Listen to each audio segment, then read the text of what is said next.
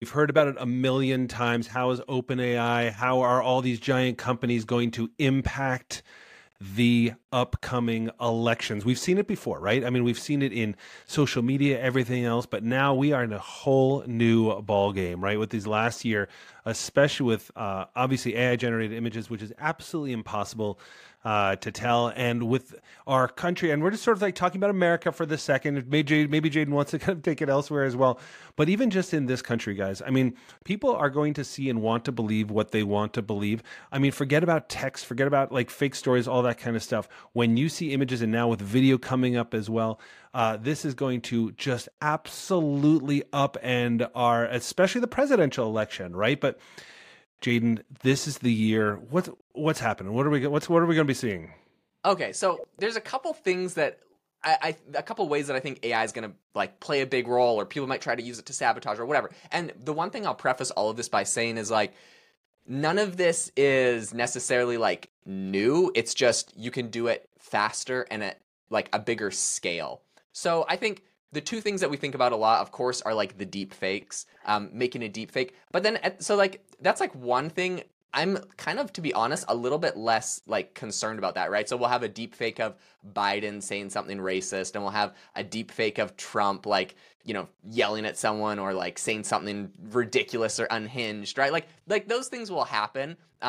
Or, you know, I guess any presidential candidates, but I think at the end of the day, the Yes. polls say that's what our presidential race is going to be in 2024. Like, love it or hate it. Most people probably hate it. But anyways, that's what it's going to look like. And so I think that's what people's minds immediately go to, is kind of like these deep fake videos of people doing crazy things. I'm not, honestly, like, I'm not that concerned or about that, because I think it's going to be very easy to like validate, like, okay, Biden didn't actually say that, or Trump didn't actually do that. Like where's the footage? Like, you know, like if it's posted on Twitter, there's going to be like the community notes, like this is AI generated. Like, and I actually think that that's been like really helpful. And then there's all the other platforms have their own kind of like fact checking things on them as well. So like, I'm not worried about that. The thing that I think will be more useful is like public opinion, perception, swaying, whatever kind of thing, which again is not new and not exclusive to AI. But you're going to see like, I think one of the most easy things is just like creating like account farms on social media, that instead of being like, in the past, I've seen a lot of screenshots of the last election cycle where like people were like, they'd post something and then there's like 100 accounts that all post the exact same thing, and it was like, you know, like Trump is horrible, or like Biden is horrible, or like whatever. And but they're like kind of like the same script. But now with AI and ChatGPT, you can essentially like get an army of like 100,000 accounts that any political post, they're all commenting on there, and it's not just a copy and paste. It's really hard to know like what who's who, because they are like just prompts from ChatGPT talking about it, right? So I think that's going to be one of the biggest like tools that will be used, that's going to be kind of hard to fight against. Yeah, I think so too. And it's funny that when you're saying that, it also kind of brings up the thought around, and we could do a podcast around this at some point, but there's been some phenomenal new research around the question of how does this all impact SEO, you know, like AI generated stuff in general. But also with this, I mean, you all know how SEO, well, or maybe you don't, but like, you know, things rise to the top of something like Google based on like how many connections there are to it. And when you have something like just the power to write, as you say, like no kidding, like 100,000 articles all pointing to something, these things are going to start flying up on Google, and it just adds legitimacy to things, like beyond deepfakes and everything else. It just adds to that conversation. And when you click on something and you just see like 12,000 comments on something like that, that has the power to sway. Like ultimately, you know, I'll be totally honest, I never love like the expression like AI plus human, because even though I know what people mean when they say that, it sort of goes in one ear out the other. But this is really where this comes to a head, right? I mean, AI is all about sort of like how the human brain works and perceives things. And as me as a human, like if I'm seeing like one kind of like rando, you know, doing something sort of like nut bars, and it has like whatever number of comments, but if I see somebody else and has like 12,000 comments, there's nothing that the human brain can do except say, this feels maybe more legitimate, or at least this feels sort of like where the tide is going. And the other thing that does, Jaden, to sort of like interfere, let's call it interfering with that presidential matchup that you're talking about, for example, I think it's going to be extremely difficult for a presidential candidate to understand where they should put their time, where they should put their effort, what do they think the perception of them is. I mean, this is a ground game, right? Like the political sort of sphere is a ground game, right? Like, are they going after South Carolina? Are they going to Wisconsin? Whatever. Like, and this is the kind of thing that can steer giant decisions like that can move the needle just a percentage point or something. And so I love that direction that you're taking, which is, yeah, we all know about deepfakes and everything else, but there's a million ways that this can actually really impact this in a way that could change the direction of our country for, whatever you think a better word for worse is. Okay, I just thought of while you were talking, I just thought of such a fascinating way that the AI could be applied to this. Okay, so there's two stories. So last election cycle, there was a story where Trump was going and giving a rally, and all the tickets got bought out, and it was this is gonna be the biggest rally ever. But then it ended up just being a bunch of people on TikTok that it just went viral, and it was Trump haters from TikTok that went and bought got all the seats or something, so that no one else could show up, right? And so it's kind of haha, we tricked him. So, and then I can't remember what really happened with this story. It was kind of a long time ago, but maybe the stadium was less full or something. I don't know. Anyway. There was supposed to be a big outdoor thing. They had it all set up, and it made Trump look ridiculous because of that. Yeah. They prepared for more. Okay, so that's one thing. But think about the impact of something like that, where it's beyond just making someone look ridiculous, which I'm sure is fun and whatever. That's all part of our political circus we love here in America. And I mean, I'm all for it, right? But beyond that, you could actually make people make decisions like you were mentioning, right? So let's say, and this is, I guess, more bots than AI, but maybe you can make the bots look more realistic with AI. But let's say it looks like you have a ton of supporters in one specific state, so you're going to put a ton of energy into that, but they're just fake supporters that the opposition party buys to make you put your attention elsewhere. So that's one interesting aspect. And I think one thing that I'm seeing this election cycle more than that, I'm so curious, but now that I'm thinking about it, there's this big, and maybe you can chalk this up to bad polling or whatever, but there's this big movement right now with one of the Republican nominees, Vivek Ramaswamy. He's very viral on Twitter and X, for example. He's in Twitter Spaces with Elon and with all the he's just on Twitter. I don't know. So he's just a big Twitter guy. So he kind of got big on Twitter. And of course, I use Twitter a lot, so maybe I just disproportionately see him. But whenever the polls come out on the Republican field, on Twitter, he's very popular. He's on all the big podcasts and everything. But when the polls come out, he's very low. He's 2%, 3% of the polls. And there's people that are arguably everyone despises them on social media from what I see.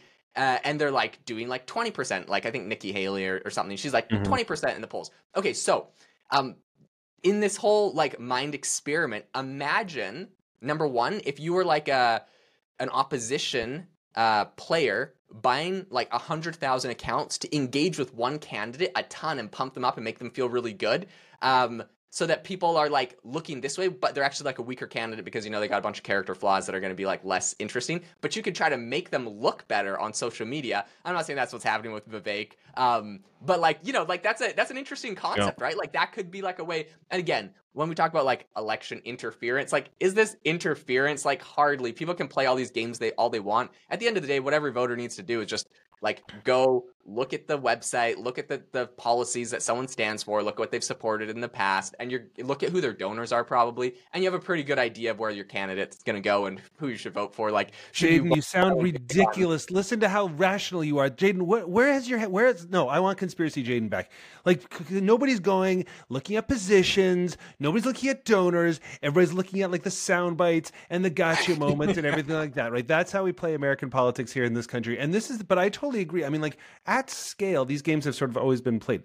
But when you're talking about getting this number of folks and all saying hey, we really need you here in this part of the country or something like that, and having candidates being dragged over there, or just giving to your point, having sort of a false sense that candidates who are lower down have a sort of let's call it a wave behind them or something like that. All of a sudden, your Bidens or your Trumps, whoever your front runners are, all of a sudden have to pivot to sort of fighting them off, when in fact their strategy should be just to sort of just to kind of lay out their platform and all that kind of stuff. Mm-hmm. But there's all these, I mean, listen, this is extremely divided, this country. And when you're talking about that kind of percentage points, though, all those little things at once, it's impossible to fight out and to fight back on. And especially when you have a huge swath of the country. Like, people listening to this podcast probably have some kind of like level of interest in AI. I know you and I certainly do, but there's a huge part of this country that just sort of like generally knows, kind of quote unquote, that there's deep fakes. So they'll be like looking at a photo and be like, that's fake or that's not fake, but it would never even occur to them. And Jane, think about this. I mean, my gosh, like you've seen these things already, right? With what 11 Labs can do with like phone calls and things like that, right? And if you say like, hey, Mr. Schaefer, like, I just wanted to kind of call you up and talk to you for a few minutes, and I apologize, there's a little delay on my end, but just really want to, and by the way, I could put my accent deep Southern, right? Mississippi. I'm from over here in like, Baton Rouge or whatever it is, and I'm doing this. And not that that's in Mississippi, but anyway, but point being that you could have this like exponentially having actual phone conversations with people who vote, talking to them and responding to their issues and saying like, well, it's great that you say that because our candidate is blah, blah, blah, blah, blah, right?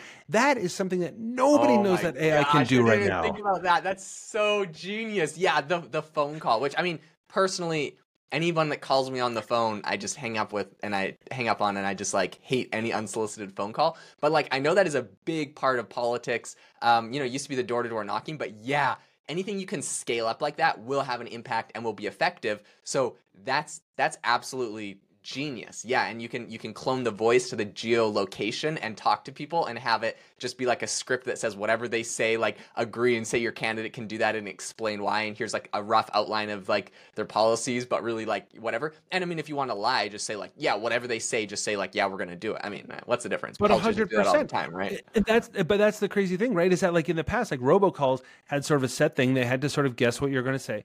But if you've seen sort of, I guess it's a Tesla Air commercial. AI. The Air AI, thank you. Yeah, that actually does this. Or even just pick up your phone and hit the little headphones button on GPT Plus account. I do this all the time, Jaden. You know that I train companies and things like that. And one of the big wow moments, and I always do it at the end, is to sort of say like, hey, I'm going to have like a tough conversation with a fictional consultant who's doing this. And I kind of say like, and you are going to be the consultant and you're going to sort of, give me some pushback and blah, blah, blah. And I actually I put it up to the microphone or my lav mic if I'm on, when I'm on stage or whatever. And I literally like had that conversation back and forth for only, I don't know, maybe 2 or 3 minutes. And people are like, holy cow, the way that this can scale across HR, difficult conversations, like all that kind of stuff, like sales calls, right? Like everything like that.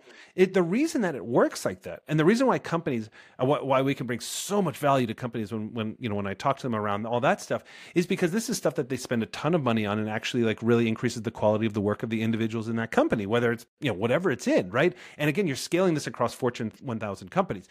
But again, the reason it works is because it's responding in real time to what you are saying. Again, in any accent that you want, especially if you kind of run it through 11 Labs or something like that. Anyway, there is so much to talk about here, Jaden. What, like, you're looking at the landscape as we sort of like kind of like wrap this up with a kind of a season of hope here. What is like your biggest fear? I want you to sort of like tell our people, like with AI, what's it going to do to the political landscape?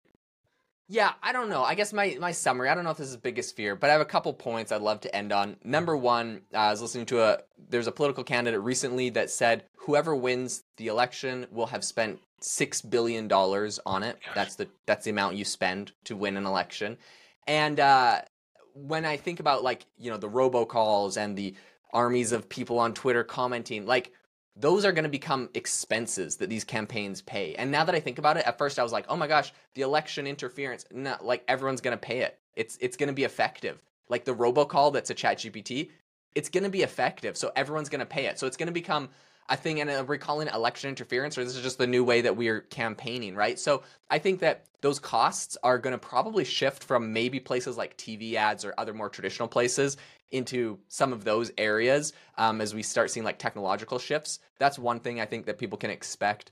Then the last thing I want to say, as the doom and gloom of everyone complaining about AI ruining our world and our politics and our democracy and all that kind of stuff, the one thing I do want to wrap up on is I think, yeah, there can be like some AI, there's probably should be some like rules about how this is used, right? Like let's say you're doing the robocall, like it has to, maybe you use something like Anthropic's constitutional AI where it's like, it has to tell the truth about what the candidate believes and stands for, and maybe there has to be some sort of published list of the things they agree with, and it has to base off of that. It can't like make fake stuff up. So I think that is going to be something that's going to have to be regulated.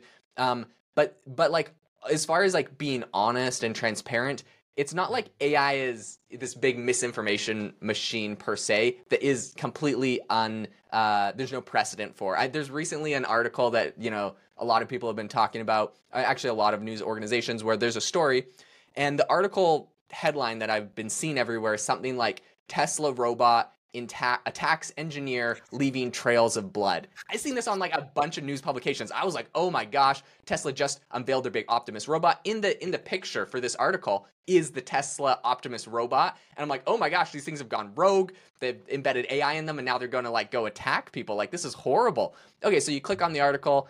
Turns out they're referencing an incident that happened 2 years ago where a robotic arm in their car factory that picks up car pieces, that every car factory has these arms. It's from like a company called like KUKA or something, I can't remember.